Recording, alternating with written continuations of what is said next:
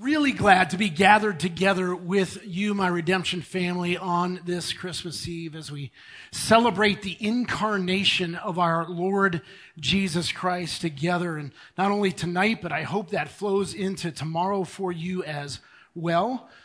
But as we hang out, spend some time together in the Word this Christmas Eve, the question we want to answer is this. Mary, did you know? I love that song, I really do. But it does pose a question that I want to dig into. I've wanted to do this one for a couple years to say, how much did Mary actually know? Well, the song doesn't answer. It just poses one question after another, but those fall into three different categories. Hey, Mary, did you know that this baby boy would do all these miracles, would heal a blind man and calm the storm? And Mary, did you know he will do miracles? And then ask Mary, did you know that this little boy that you're giving birth to, that this is the fullness of God in human form? And when you kiss your little baby, you kiss the face of God. So that's one of the questions. Like, did you know that that's 100% divinity in human form? And then the third category is that he would be the Savior, that the baby you delivered would soon deliver you. Mary, did you know?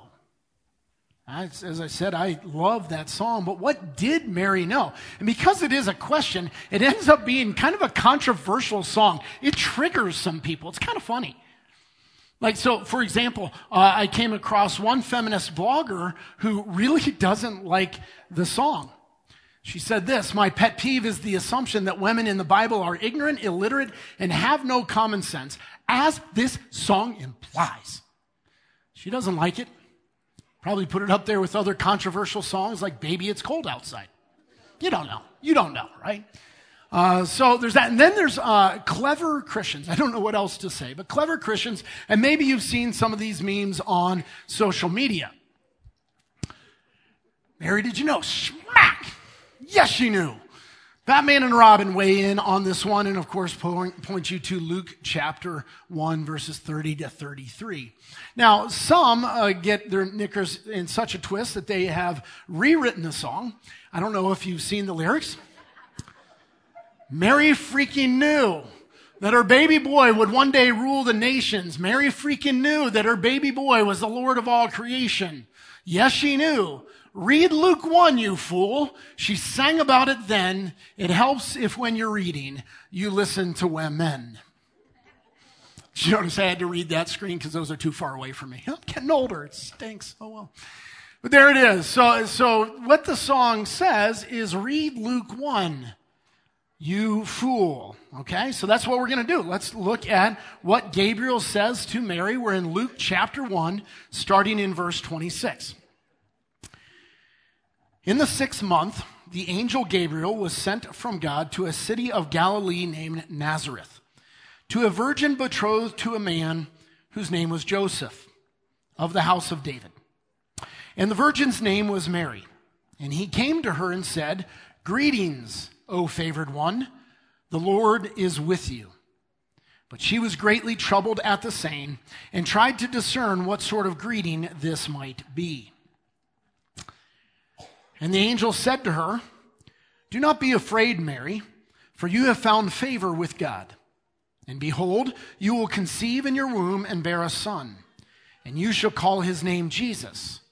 He will be great and will be called the Son of the Most High. And the Lord God will give to him the throne of his father David, and he will reign over the house of Jacob forever, and of his kingdom there will be no end." And Mary said to the angel, "How will this be, since I am a virgin?" Now, let me pause there for a second. That's actually a very fair question. I mean, put yourself in her place. Listen, she could well be thinking, okay, I'm going to give birth to the Messiah. Got it. But I'm soon to marry Joseph. I guess we get married. We come together. And lots of kids here, but we come. And then we will give birth to the Messiah, right? Listen, nobody in Mary's position jumps mentally to the idea, oh, I know, virgin birth, God incarnate. Nobody thinks that, right? And yet, evidently, there's some clue. And so she's like going, okay, how's this going to be? And so we continue. And the angel answered her, "The Holy Spirit will come upon you, and the power of the Most High will overshadow you. Therefore, the child born will be called Holy, the Son of God. And behold, your relative Elizabeth, in her old age, has also conceived a son, and this is the 6th month with her who was called barren. For nothing will be impossible with God." And Mary said, "Behold, I am the servant of the Lord. Let it be to me according to your word." And the angel departed from her. So the question is, as Mary was pregnant, as she was delivering, as she was changing Jesus, as she was nursing, weaning, raising him, what exactly did she know? Did she really know all of who that baby boy was? Max Lucado put it this way: did she ever look at Jesus and think, "There's God eating my soup"?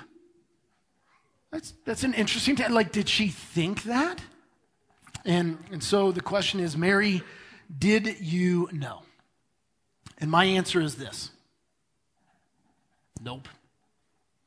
Not really. Not fully. Definitely not until later. I don't think she knew. Now, for some of you, you're already offended and you're mad at me, which is a position I'm getting used to at times, right? So that's okay. But listen, let me explain why I think that. Keep in mind that Mary, scholars would tell us that she would have been anywhere from 12 to 14 years old. We'll split the difference. We're talking about a 13-year-old Jewish girl 2,000 years ago in Israel. Now, she's a fantastic young woman, a God-fearing young woman, a faithful young woman. But at the same time, she did not look like this. And that's a Catholic depiction of Mary. It didn't look like. She would have looked more like this. For some of you that like Chosen, you're like, oh, Christmas special last year. But that's more what she would have looked like. One of the things I want you to catch tonight is that this Christmas story we're talking about, it's not a myth or a fable or a fairy tale. This happened in real time, in real space, with real people. This was a real 13-year-old young woman 2,000 years ago. Now, nonetheless, she's not dumb, and Gabriel spoke to her and told her stuff. So she knew stuff, right? Well, hold on. What did he tell her? One of the things he told her is that Jesus would be the Son of God. There it is. She knew, right? Time out. I'm a son of God. Right? You go, wait, that's way different, right? Yeah, you know that now. You know that now. See, we have what's called the curse of knowledge. Our tendency is to read Luke 1 as Gabriel's talking to Mary, and we read that through the lens of 2022, where we have a completed New Testament. We have 2,000 years of Christian theology, and we have a very developed understanding of the Trinity of God. And Mary had none of that. None of that. What did this 13-year-old young woman know? Mary, did you know that when you kiss your little baby, you kiss the face of God? Mary, did you know that that sleeping baby you're holding is the great I am? No way. A Jew 2,000 years ago, there's no way a Jew would ever conceive that Yahweh himself, the great I am, would become a little human baby. No way. Hard pass. She didn't know that. I mean, you're telling me that Mary understood the hypostatic union. Let me explain. So that means that Jesus is 100% God and 100% man, fully both. You didn't even know the term. I mean, today we still wrestle to understand that. I don't think Mary understood the hypostatic union. And that's the Son of God. Now, she would also, from Gabriel and Simeon and Anna and the Magi, she'd learn that this baby boy would be the Savior. He'd be the Redeemer. He'd be the Messiah. That Messiah, that's an important term. I think absolutely Mary knew that Jesus, her baby boy, was the Messiah. But we have to understand what that meant to her. What the Jewish expectation and understanding of the Messiah was 2,000 years ago. Remember, they had been invaded by Rome, conquered by Rome. They were occupied by Rome. There had been Roman soldiers all around. And so what they were hoping for and looking forward to is the Messiah, meaning that God would raise up a hero. And this hero would be a political, military hero who would lead a revolt, kick the Romans' butt, get them out of there, and then he would become the king and sit on the throne. That was their expectation. And I don't know how much some of the phrasing from Gabriel would have dispelled that. Like, if you look at what he said, and the Lord God will give him the throne of his father David. Now, understand. David was a human king. That's it. A great king, but a human king, sat on a literal throne, had an earthly kingdom, and they believed that from the lineage of David, God would raise up a new king that would sit on that throne, just like David. You see it? And so they were confused about what the Messiah meant. I mean, even Zechariah. So Mary has a cousin Elizabeth who gives birth to John the Baptist, right? Elizabeth's husband, Zechariah, John the Baptist's father, he would give a prophecy later in Luke chapter 1. And if you look at the end, I highlighted it there. He says that we should be saved from our enemies and from the hand of all who hate us.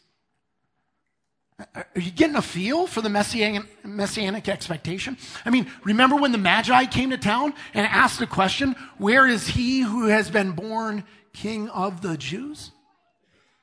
Such that Herod freaks out and thinks, I have a political, military rival. I must wipe him out. He doesn't think savior. And he tries to kill all the 2-year-old little boys in that region to eliminate Jesus. See what's going on? All of this fits into their messianic expectation, and we have the curse of knowledge. But for us to appreciate what Mary's going through, we have to walk a mile in her sandals back then. 2,000 years ago, this 13-year-old girl in Israel with their messianic expectations. Now, sure, we know of the full divinity of Jesus. We know of the cross. We know of the resurrection. We know of the gospel. We know that Jesus is coming back. We know that now. But Mary had none of that. To get a feel for it, I want you to imagine that you're in Ukraine right now. You're a Ukrainian citizen. And somebody comes along and says, hey, great news. God has raised up for us a Savior. You wouldn't think, oh, a cross and eternal salvation. It's not what you would think. You would think, oh, finally, God is raising up a military hero who will kick the Russians out of here and who will save the world from World War III. That's what you think. And that's what they thought, because that was their situation. So, Mary, did you know that your baby boy would one day rule the nations? Well, yes, she knew he'd be the Messiah, but her understanding of what that term meant was probably very different from ours with a full New Testament and 2,000 years of theology. Now, I mean no disrespect to Mary. Mary is a sister of mine with probably better faith than me. She's an amazing woman with amazing faith. And I absolutely love that song that Anya just sung for us. But so that you know that I'm not dissing Mary, let's ask another question. Disciples, did you know? 12 grown men, okay? Disciples, did you know? I mean, after all, remember, Jesus, once he grows up, he's around 30, he starts his ministry, and he first calls 12 guys to be his inner band, the disciples, right? And they'll follow him around for 3 years. For 3 years, they sit under the teaching of Jesus. For 3 years, they watch him do his miracles. And then, as he's getting to the end of that time before his crucifixion, Jesus starts to reveal a little bit more to them. That, guys, I'm actually not going to be the kind of Messiah you think. I'm actually going to be a suffering Savior, and I'm going to die. Disciples, did you know? How did they respond? Peter takes Jesus aside and corrects him. Remember that? That got Peter called Satan. Oops. James and John say, hey, Jesus, after you're gone, can we take over? Jesus is like, you don't get it. You don't get it. Judas betrays him. Then all the disciples scatter. Peter denies him 3 times, and Thomas doubts the resurrection. Disciples, did you know? That's a lot-ish, a growing amount, but fully, no, not until after the resurrection, and especially once the Holy Spirit came on the church at Pentecost. So this is not to diss Mary. I think it was the state of the church at that time as it was growing. And by the way, if Mary really did know everything, like that song, if every answer is yes, Mary knew it all, that woman has some explaining to do. Because there was a time when she went to collect Jesus thinking he was crazy. Do you remember that story? Mark chapter 3. Then he went home. So Jesus, he's out doing his ministry with his band of disciples, right? Now he goes to his hometown, right? Then he went home and the crowd gathered again so that they could not even eat. And when his family heard it, they went out to seize him, for they were saying, he is out of his mind. And his mother and his brothers came, and standing outside, they sent to him and called him. And a crowd was sitting around him, and they said to him, your mother and your brothers are outside seeking you. Hey, Jesus, I think I hear your mom calling. She thinks you're crazy. And Jesus doesn't go. Now, it kind of seems then like maybe Mary didn't quite know it all, right? Like maybe she didn't quite get, because if she did, if she knew Jesus is God, fully God, in human flesh, and she thinks he's crazy, no bueno. Like that's a bad thing, right? So I don't think she fully knew in Luke 1. Now, the good news is it ended well for Mary, like it did with the disciples. Not Judas, but anyway. But if you look in Acts chapter 1, you'll find Mary, after the resurrection, Mary is there. She's part of the church, along with Jesus' half-siblings, that band that thought he was insane. They're all there. They become convinced of who he is, and they are part of the church worshiping Jesus as their Lord. So cool. It ends really well for Mary. But back in Luke chapter 1, Mary, did you know? Not really. Ish, some, not fully. Not until after the resurrection, not until Pentecost. And now, I have ruined a great song. By dissecting it and looking at the theology behind it. But listen, I wanted to do this on a Christmas Eve with you guys for some time because I think it gives us a better perspective of what faith actually is. See, to me, it's totally okay that Mary didn't know. And the reason why is because she's not God. Jesus is. She doesn't know it all. Jesus does. She doesn't get it all. Jesus does. What we tend to want is we want it to be all or nothing. Mary either knew everything or she knew nothing. Which is it? What if Mary was human like us? That's exactly what she was. She was human like us. Do you know it all? You don't know the full plan of God. Do you know what everything God's going to do in your life tomorrow? You don't. You know some things about God's plan, though. Mary knew some, but not all. And I'll tell you what. Her knowledge was really high, but it was far short of the full knowledge of the plan of God. And to me, that makes her faith response all the more beautiful. Here's what Mary's saying. God, I don't know everything you're going to do. And I don't fully get it, and I don't know if I'm going to like it all. But God, I know you. I trust you. And so what she says is, behold, I am the servant of the Lord. Let it be to me according to your word. That's cool faith. And listen, when she says that, she is an unwed, pregnant, teenage girl in a very, very religious society in a patriarchal culture. Okay, again, you have the curse of knowledge. That's the problem. You go, well, yeah, but I know that Gabriel's going to tell Joseph to take her home as his wife and say, don't worry, Joseph, it's cool. When she says that, Mary doesn't know that. You look at what Gabriel says. He says nothing about how he's going to smooth it over with Joseph. Mary is facing that moment saying, oh my goodness, my whole culture is going to think that I stepped out on Joseph and I'm going to be divorced. And I'm going to be a single mom. Being a single mom, I respect you ladies, it is so hard. Way harder even in that culture. And Mary's thinking that's her future. There is a lot Mary didn't know.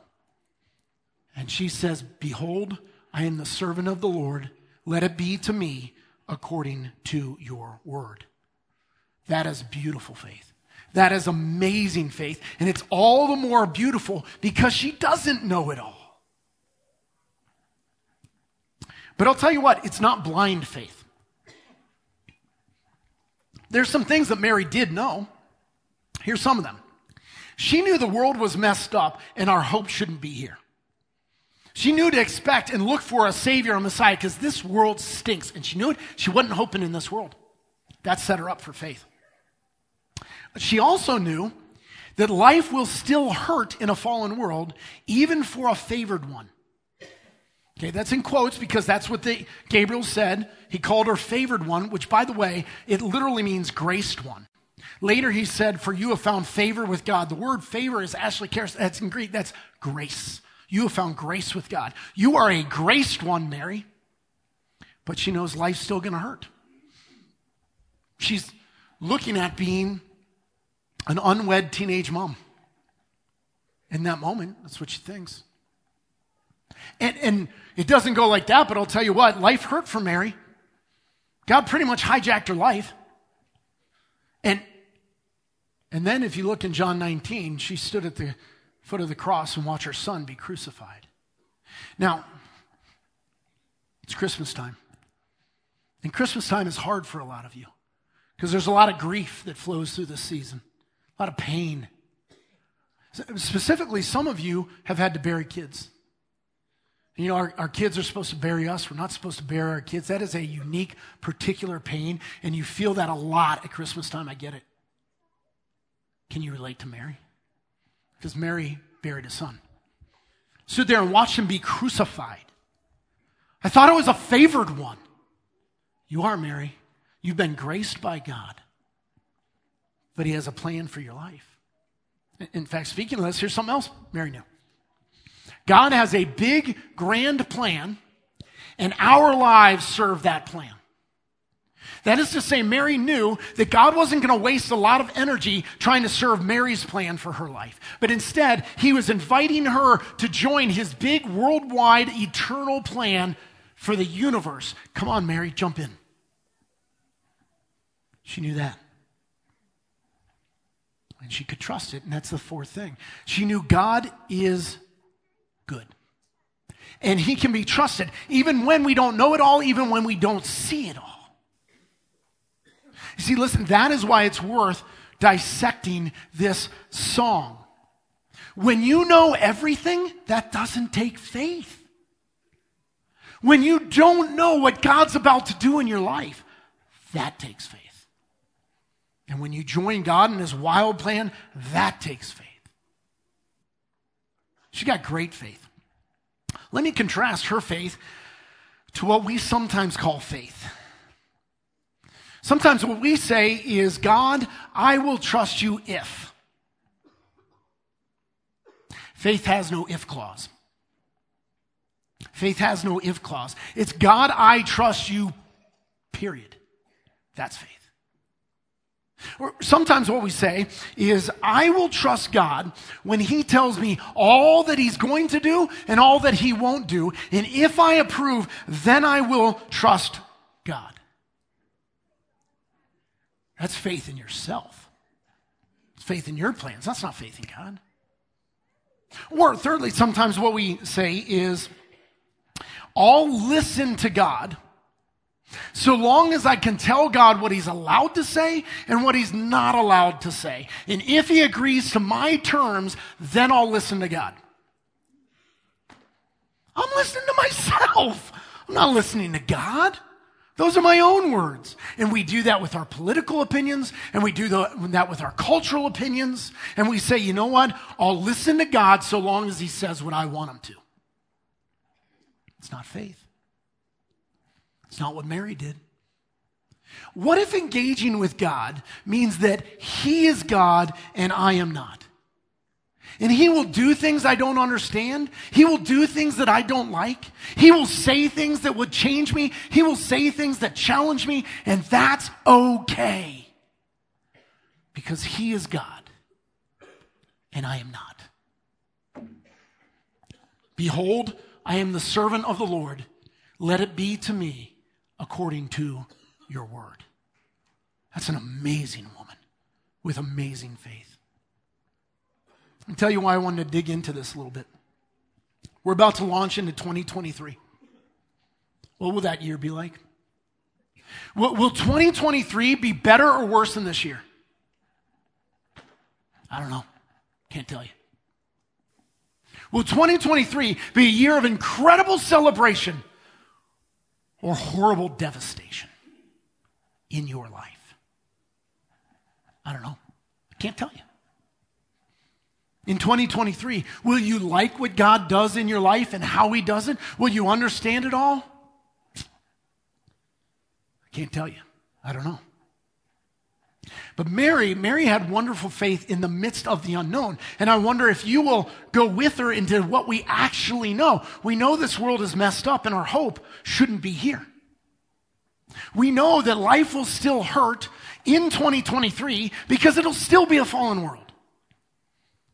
Even for favored ones, graced ones, God's children.